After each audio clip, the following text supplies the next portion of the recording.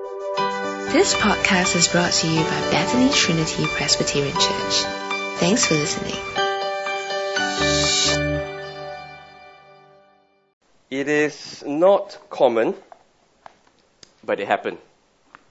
It happened at our Bible study group on Friday night that someone was actually there reading 2 Samuel 11 for the first time. It's not common, right? Because we are all so familiar with the passage. And so when this friend of ours was reading the passage, and when we came to verse 4 where it says, David sent messengers to get her, she came to him and he slept with her. I could see from the corner of my eye he did this. Whoa. Because this is David. Right, he's been following the story of David. This is the David that the king that God had chosen. This is David that was the man after God's own heart. This was the noble and loyal and kind king. And yet here in 2 Samuel 11, this is the David that does this. You see, the problem for most of us is that we are so familiar with the story that we are not shocked anymore. We are not shocked because we know the story. But the problem is this: if we think we know the story, how is God's word going to speak to us? How is God's word going to challenge and confront us? Because once we think we know it, there's an immunity already. And so I think the thing that we need to do as we begin is to go to God and to come with His help to His word afresh. We need to say to God, "Speak, O Lord, for your servant is listening." Let's pray together. Father, it is your kindness that some of us are familiar with your word, that this is not a word that is new to us. But Father, in your kindness, please do not let this familiarity cause us to think that we know, cause us to not be seeking you, be with our hearts and minds trying to engage with your word, listening to what you have to say to us. So Father, please speak and cause all your servants here to be eager to listen, eager to obey, eager to hear you. Amen. So you can see from the outline in the bulletin that we have divided this into 4 scenes. And the first is David and Bathsheba. And the setting is told that it's the time when kings go to war, but David was not at war with his army. He remained in Jerusalem. And remaining in Jerusalem, he got up from his bed and he was bored. He got up one night and walked on the flat roof of his palace. David was doing the Old Testament equivalent of sitting on the couch late at night and channel surfing. He was doing the Old Testament equivalent of browsing the internet in a dark room alone in his room. And from the rooftop, the perspective of his roof, he could see a woman bathing. And this woman was a looker. She was very beautiful. And we are told David sent someone to find out about her. And the man's response to David as he tells her is that this is Bathsheba. This is the daughter of Eliam, the wife of Uriah the Hittite. You see, the messenger that David sent came back with information, and the person coming back tells David all these informations, and the narrator captures this for us because he wants us to see that David is told this is not just some object. This is someone's daughter. This is someone's wife. Because when we commit sexual sin, it always causes us to objectify the person. That person is just, it becomes an object to fulfill our pleasure. But no, this is someone's daughter, someone's wife. So David, in hearing this, had the opportunity to stop. But he didn't, no. Instead, he sent messengers to get her. She came to him, and he slept with her. And then we are told in verse 4 that she was purifying herself from her monthly uncleanness. And probably that's the reason why she was bathing. And she's definitely not bathing in a public space, but it's because David was higher up, and that's why he could see what no one else could see. Now, why are we told that she was purifying herself from her monthly uncleanness, from her, monthly period? We are told this because so that in verse 5, when we find out the woman conceived, and when the woman tells David, I am pregnant, there is no doubt whatsoever that the child is David's. Because she has just had her period.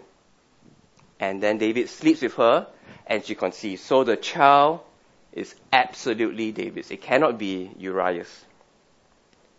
And so from that scene where David is told this, again, he had another opportunity to repent.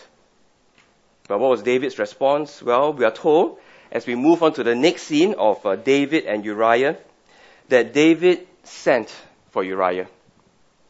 And at this point in time, if you are reading this for the first time, and your knowledge of David, the kind king, David, the noble king, the king who is after God's own heart, you could be forgiven for thinking, at this point, maybe he's sending for Uriah so that he can make things right. He's sending for Uriah so that he can confess, Uriah, I've done this devious sin against you. Can you forgive me? He sends for Uriah, but what does David do? Uriah comes to him, and it's all, the pretext of wanting to find out how the war is going. Oh, how's Joab? How's the battle? Yeah, okay. Anyway, you must be tired. Why don't you go home and wash your feet? Now, what does washing your feet mean? Well, whatever it is, Uriah left the place, and David sends a gift after Uriah. What is the gift that David sends? Maybe it's oysters. You know what oysters are for, right? Yeah, okay. So maybe he sends oysters, but the whole reason for sending Uriah to come back and sending Uriah home is part of David's plan A. He's trying to get Uriah home, sleep with Bathsheba, to cover up his sin. But we are told, as David is told, that Uriah did not go home. And so presumably the next day he got Uriah again, and he asked him, hey, didn't you just come back? Didn't you just come back from sleeping in the tent? Why didn't you go home? Okay, that's David's question. Why didn't you go home? And then Uriah gives his answer. And I realized as I was studying this passage that whenever I read this text, I'm making an assumption, as I believe you are as well. Now, what is the assumption that you and I are making when we read this part of 2 Samuel 11? We make the assumption that Uriah doesn't know. That he's just this noble person that, okay, all my brothers, xiongdi, they are there camping. Oh, I can't come back, and I can't be sleeping with my mom. I can't be enjoying, hot shower and, home cooked meal. I can't be doing that. xiongdi. No. We assume that Uriah doesn't know. But let's question that assumption. What if Uriah actually has a clue? What if he does know? Because this sin that David committed, he had messengers sent, to go get Bathsheba, and, there were people who see and know about it. What if word got out and Uriah actually knew? Well, if he knew, then the words that Uriah actually says to David take on new meaning. Because if Uriah knows, then he obviously doesn't do what David, the king, commanded him to do, which is to go home. Now, as a soldier coming back from battle, he had every right. There was nothing in Old Testament law that, forbade him from going back and enjoying home comforts. But he didn't. And this is his answer to the king. He says to David, the ark and Israel and Judah are staying in tents. Now notice the first thing that he says, the ark. He makes mention of the ark. Because Uriah is not just a Hittite who follows pagan gods. Uriah is now someone who cares about the ark. Presumably, Uriah is a believer in Yahweh. He cares about where the ark is, and he is reminding David, the ark is out there. The ark that contains the 2 tablets of the 10 commandments that tell us from God, do not covet your neighbor's wife. Do not commit adultery. Uriah, his first word makes mention of the ark. The second thing that Uriah mentions is he refers to the army as Israel and Judah.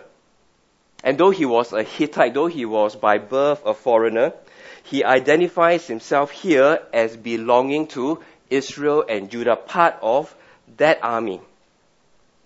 He was not a mercenary that was being paid to fight the battle. No, he was part of God's people, serving with God's people. And so he, in a way, is reminding David that your sin is not in taking a foreigner's wife. Your sin is not in taking the wife of an enemy, but you have taken a brother's wife. You have taken your neighbor's wife. And then he says, oh, my commander Joab and my Lord's men are camped in open country. So he's trying to show the contrast between life at the battlefront. Out there where it's rough, dangerous. And here, back in Jerusalem, where it's safe and comfy. How could I, when the rest of the army is out there where it's rough and dangerous, how could I, when I'm back home, indulge in this? And yet you, my king, you have. How could I sleep with my wife when my brothers are out there? But you, my king, you have slept with my wife. And then he says, as surely as you live, I will not do such a thing. Why does he end by swearing an oath? I mean, if he really didn't know, then the king says, hey, why didn't you go home? I mean, then he just say, I just didn't feel right, this and that. But why swear an oath? I mean, it is a very serious thing that he's doing here. Is Uriah saying, I will never, for your sake, my king, I will never cover up for you. Now, this is on the assumption that Uriah knows. It's just an assumption. But it's a challenge for us not to assume that he didn't. Okay, I leave it up to you how you prefer to take it. But nevertheless, if we are right in thinking he knows or he didn't know, nevertheless, here is yet another opportunity for David to repent. Yet he does not, and instead he launches plan B. And plan B is to get Uriah to stay one more day, to get Uriah drunk, hoping that his defenses are lowered. But Uriah, even with that in his system, does not go home to sleep with his wife. And so David has no choice but to launch plan C. And that brings us to the third scene, David and Joab. And so he writes a letter to Joab, and basically he says to Joab, put Uriah where it's most dangerous. And then, sound the call. And then everyone knows it's to retreat except Uriah, because this is a prearranged signal. And so that Uriah can be killed, so that his sin, David's sin, can be covered up. And so Uriah is given basically his death warrant in his hand, and he goes and delivers his death warrant to Joab. And Joab does as the king commands him. And the shocking thing is that it was not just Uriah who died. Because to carry out the plan, the platoon that Uriah was in was also sacrificed. And so here we come to How could that moment of David, in one sense shrieking from his responsibilities, not going to war, remaining at home, that led to that moment of lust. That moment of lust led to lies, led to cover up, led to the adultery, and now it's led to murder. Murder not just of one man, but a whole platoon of soldiers were sacrificed. And Joab sends word to David telling him of what has happened. And in verse 25, David says to the messenger, "Say this to Joab, don't let this upset you." Now you would have known in your Bible studies that literally what David says is, don't let this thing be evil in your eyes. Joab, don't let this thing be evil in your eyes. It's not evil in my eyes, don't let this thing be evil in your eyes. And so Uriah is dead. And verse 26, Uriah's wife. You see how the narrator reminds us that it is Uriah's wife.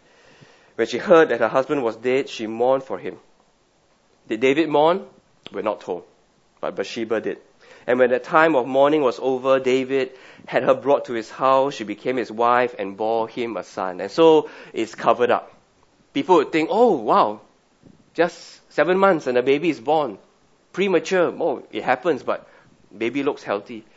So David thinks, okay, now he's got the woman, he's got this sin covered up. No one knows. But of course, the last scene, just one sentence, we are reminded that the character that was, in one sense, not mentioned throughout this whole account, that character, though he was not mentioned, was always present. That character, though he was not mentioned, his eyes saw the situation. His hand was nevertheless at work. And we are told that the thing David had done displeased the Lord. Or more literally, the thing that David had done was evil in the eyes of the Lord. See, David said, let this thing not be evil in your eyes. Yes, it may not have been evil in the eyes of David. It may not have been evil in the eyes of Joab. But it was evil in the eyes of the Lord. And so this chapter 2, Samuel 11, marks a pivotal turning point. Pivotal turning point in the life of David. His life will never be the same. This king that we have followed through all the way from 1 Samuel and now, we've seen that he has lived a charmed life. He had the favor of God. God had chosen him. He had done almost everything well. You look through those many chapters of the narrative devoted to him and you will be hard-pressed to find anything against David. Until we come to here. And from this point on, we will see over the page and the chapters that follow the consequences of David's sin. It does not just affect him, it affects his whole family, it affects the whole nation. And so what are we to learn from this story?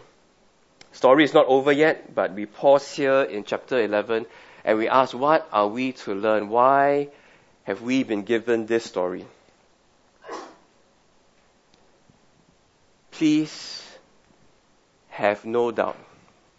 Please have no doubt about the destructive nature of sexual sin. Yes, all sin is dangerous. All sin is destructive. But here, the focus here, please have no doubt whatsoever.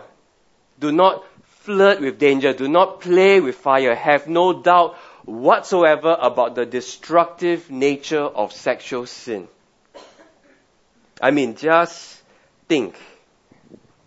Just think of what would happen if you or I flirted with this and went all the way and actually committed adultery. Just think what would happen. What would be the consequence? Just think of the damage it will cause to your marriage. Just think of the damage it will cause to your children and the relationship you have with your children.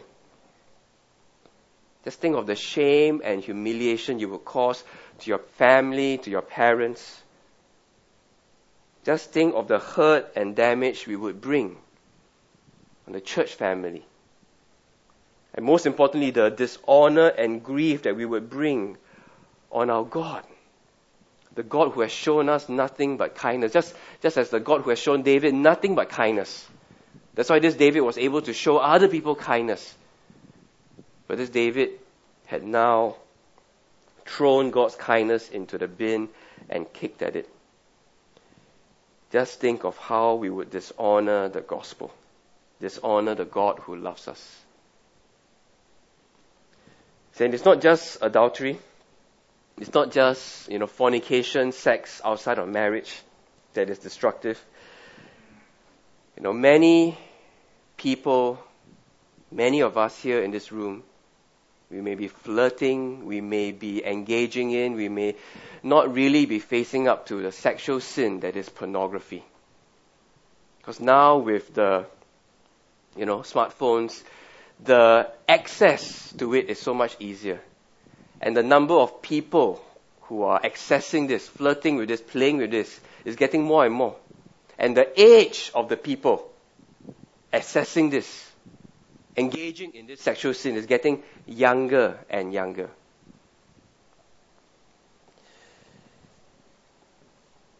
Now, can we fool ourselves into thinking that, it's not adultery?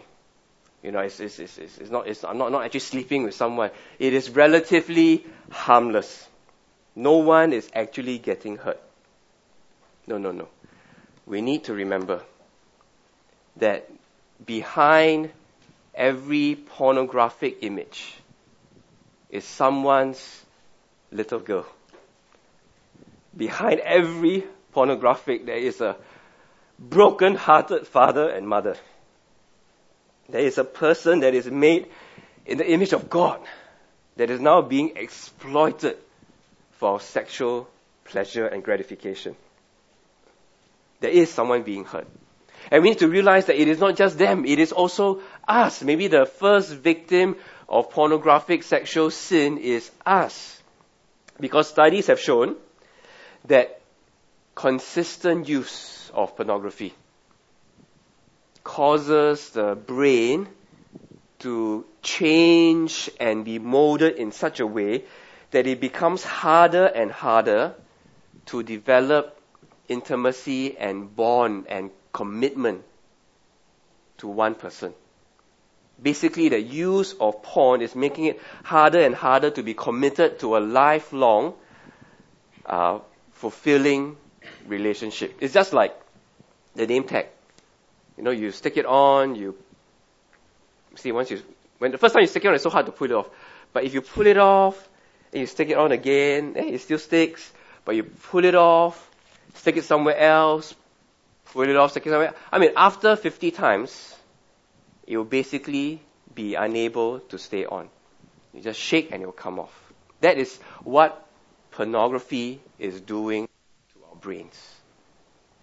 It is causing attachment damage. Porn destroys our ability to enjoy sexual fulfillment in the way God has intended. It is training our hearts that our spouse's body is not good enough. It is training our hearts that one body is not good enough. But friends, see in contrast the wisdom of God. Proverbs 5 that we read. Drink water from your own cistern, running water from your own well. Should your springs overflow in the streets, your streams of water in the public squares? No, let them be yours alone, never to be shared with strangers. May your fountain be blessed, and may you rejoice in the wife of your youth, a loving doe, a graceful deer.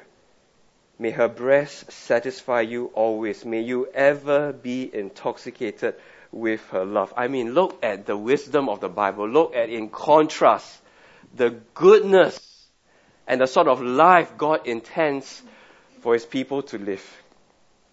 And see and be aware and don't doubt the destructive nature of sexual sin. So that's the first thing we must learn.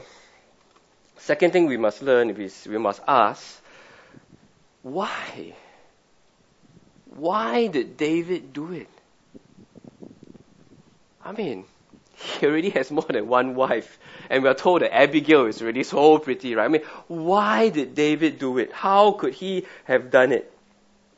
And when we asked this question at the Bible study, some of the answers were, because of Bathsheba, because she was so beautiful, because she was so provocative.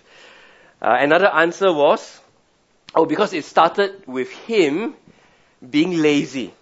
Being bored. He wasn't doing what God had called him to do. He wasn't at the battlefield fighting. And because of, that one lapse, led to one thing to another. Now, why did David do it?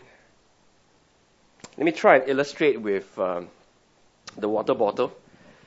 Now, if I open this, and then, I won't really do it now, but if I go down to the musicians area, they're staring at me now, the ones closest to me, okay, and I do this, okay, what's going to happen? Tell me, what's going to happen? I stand in front of, Brian and Hui Sin, color coordinated as usual, and then I do this, okay, what's going to happen? Water is going to come out from the bottle. Okay, I want to ask you a very serious question. Why did water come out of the bottle? And your first instinct is to think or to laugh. Okay, no, don't laugh. Your first instinct to think or to laugh, because you did this lah. Yes, that is true. But I want you to grasp this profound truth. Water came out of the bottle because there was water in the bottle. If you fill this instead with milk, you can do this for 1,000 years, but water would not come out. Why did David do it? Why would you do it? Why do you sin? Why do you get angry? Why is there lust? Why is there greed? Why is there anger and hurt? All these things come out because it is inside us. Water comes out because there is water inside us. So we cannot look at this situation, this story of David, and go, oh, how could he do it? No, we must look at this story, and this story is telling us that what David was capable of doing, you and I are capable of doing. Because why David did it was because it came out of a sinful, rebellious, corrupted heart. And that sinful, rebellious, corrupted heart is in you and I as well. So we need to be warned that we are capable. We are capable of the most heinous sins. This is not some criminal that, spiraled down out of control. I mean, David is one of the best examples in the Bible already, and yet he does this. It means you and I are capable. And it is to our detriment if we ignore this fact. No, we need to be aware. We need to face up to why we do sin. Why, and a possibility, the potential of even greater and more serious sin. Right? Just think what happens when we sin. Right? Any sin. Right? It doesn't have to be sexual sin. When we get angry, or when we envy, just think what happens when we sin. We begin to find reasons. We begin to think of excuses for what happened. It's because of that person. Because he kept pushing my buttons. Oh no, it's because this few weeks my boss has just been so unreasonable. That's why I did this. Oh no, because the situation I'm in is so stressful. Oh, the kids, they're doing this again to me. That's why I lost my temper at them. No, see, what are we doing? What are we doing when we are looking for these reasons and excuses? We are coming forward, standing before God, and we are being our own defense lawyer. And we are trying to present a case for our own righteousness. What we are believing at that point, what we are saying is that my greatest problem is outside of me. It is the situation, it is the boss, it is the kids, it is this person, it is, this person being unreasonable. We are saying what I need most is to be rescued from these difficult people, these sinners around me. That's what we are saying. But the story of David is telling us loud and clear that the greatest problem is what is inside of me, not outside of me. My greatest problem is me. And what I need most is not to be saved from the sinners outside of me. What I need most is to be saved from me, from the sinner that is me. What I need most is the Savior who can save me from me. Because that is my greatest problem. Me. Which leads us to the third thing that we learn from this passage. That we have such a Savior.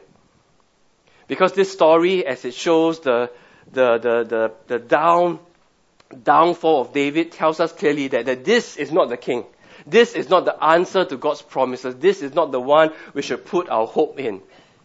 But God's promises have been fulfilled. He has given us the king that we need, because David points to the true king. David is not the answer. David points ahead to the true king who is without any sin. David used his power for his interests to get someone killed. But Jesus, our true king, he used his power for our best interest, and he got killed in our place. And so because we have such a Savior, the fundamental message that we say to someone who has been sleeping around, who has lost her virginity, is not, who's going to marry you now? Or you're going to get STD. The fundamental message that we're going to say to a guy who is struggling with pornography is not, how are you going to get intimate with your wife in the future? This is going to cause, damage to your marriage No. Yes, all these things are true. But the fundamental message that we say is that we have a Savior who has loved us with amazing love. Can you grasp that there is a King who has given his life for you? Do you know that it is true that because he has given his life, there is now forgiveness for everything that you have done? Yes, there will be consequences, but your sins are now paid for. Now there is grace to, from this point onward, repent, own up to your sin. There is now the power to deal with your greatest problem. There is now grace for you to live and honor this King. Because we have such a Savior who has loved us. Amazing love. May God help us to know that and to honor Him. Amen. Thanks for listening to this podcast brought to you by Bethany Trinity Presbyterian Church. For more information, visit us online at busypc.sg.